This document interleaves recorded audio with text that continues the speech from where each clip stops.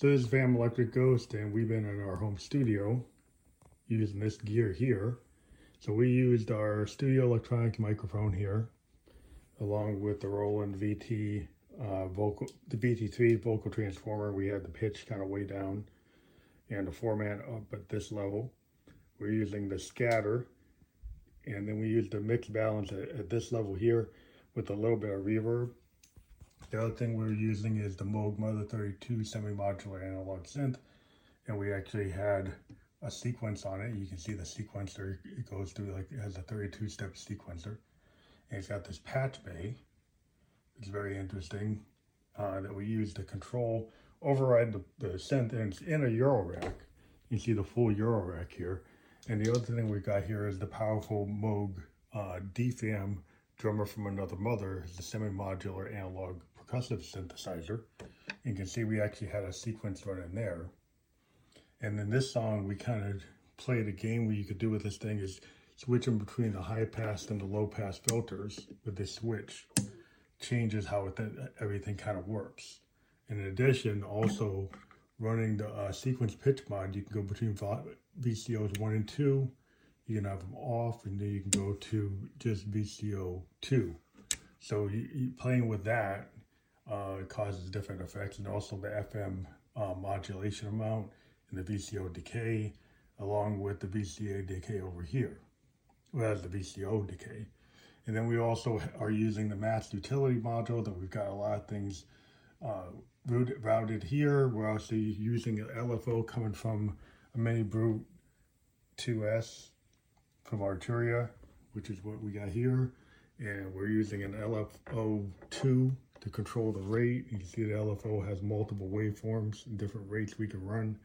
We have that actually going into the cycle of a math module. And you can see it actually will run based on the signal coming from this VCO.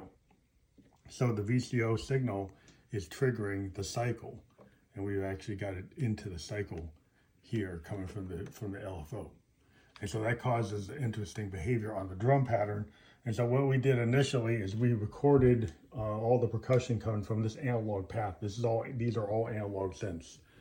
And we also have the System 1M here from Roland, which is a virtual kind of analog synth, and you can see it has controlled voltage as well.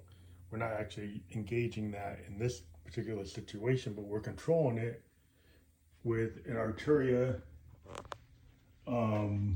BeatStep Pro. And the BeatStep Pro was actually part of this song. And then we're also using a Roland Juno GI, which you see here, and we actually had it set to a guitar sound that we actually played, and used the modulation wheel here to lever to do pitch bending and modulation.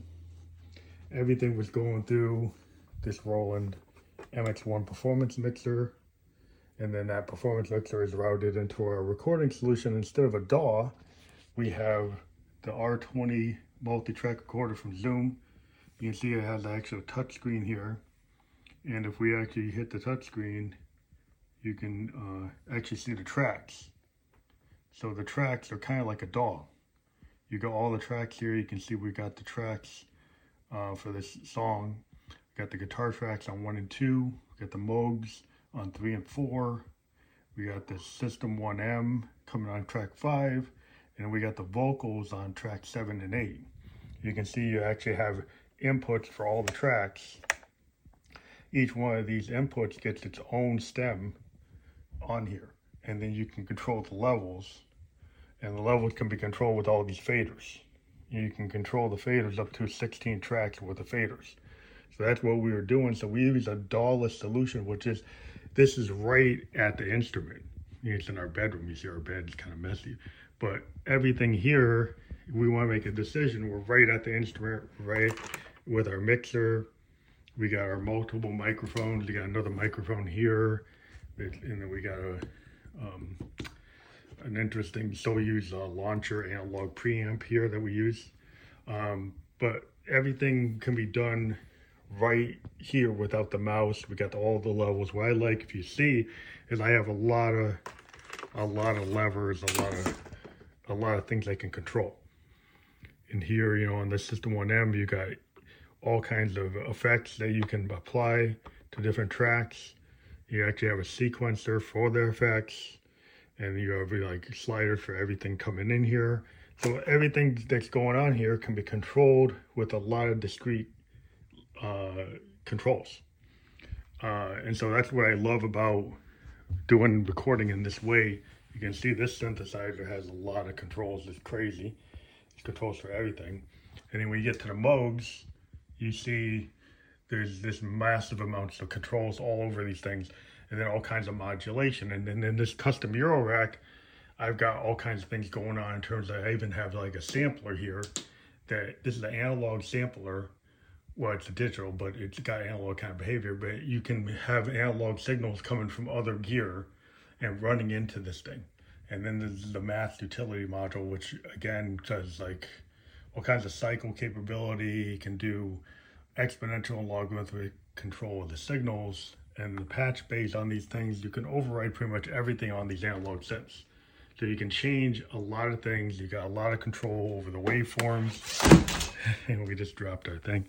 So yeah, it's not good to drop my vocoder. I keep on hitting it. But that's a oops moment. But Roland stuff's pretty stable. I mean, I've dropped this thing a bunch of times and nothing ever happens to it. That's a good thing for Roland. But so what we got going on here, you know, this is our other solution. That one of the things that we get into, like the technical things, is here is a DI box. And this is necessary to take analog signals and convert them to XLR. You'll see that there's actually like TRS cables coming in and then XLR is going out. That actually converts signals so you can use them in the mixer.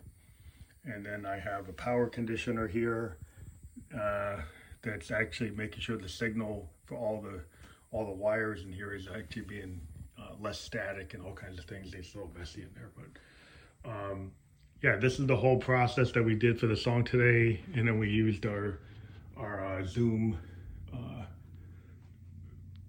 recorder here, handy video recorder, and then we used that to actually record our vocal. And the cool thing is you can actually have the TRS quarter-inch lines going into it from the mixer. So we got a live feed going into this video. So the video you're gonna see was recorded using these quarter-inch lines coming from the mixer. And then we did a live vocal against this mic that you'll see.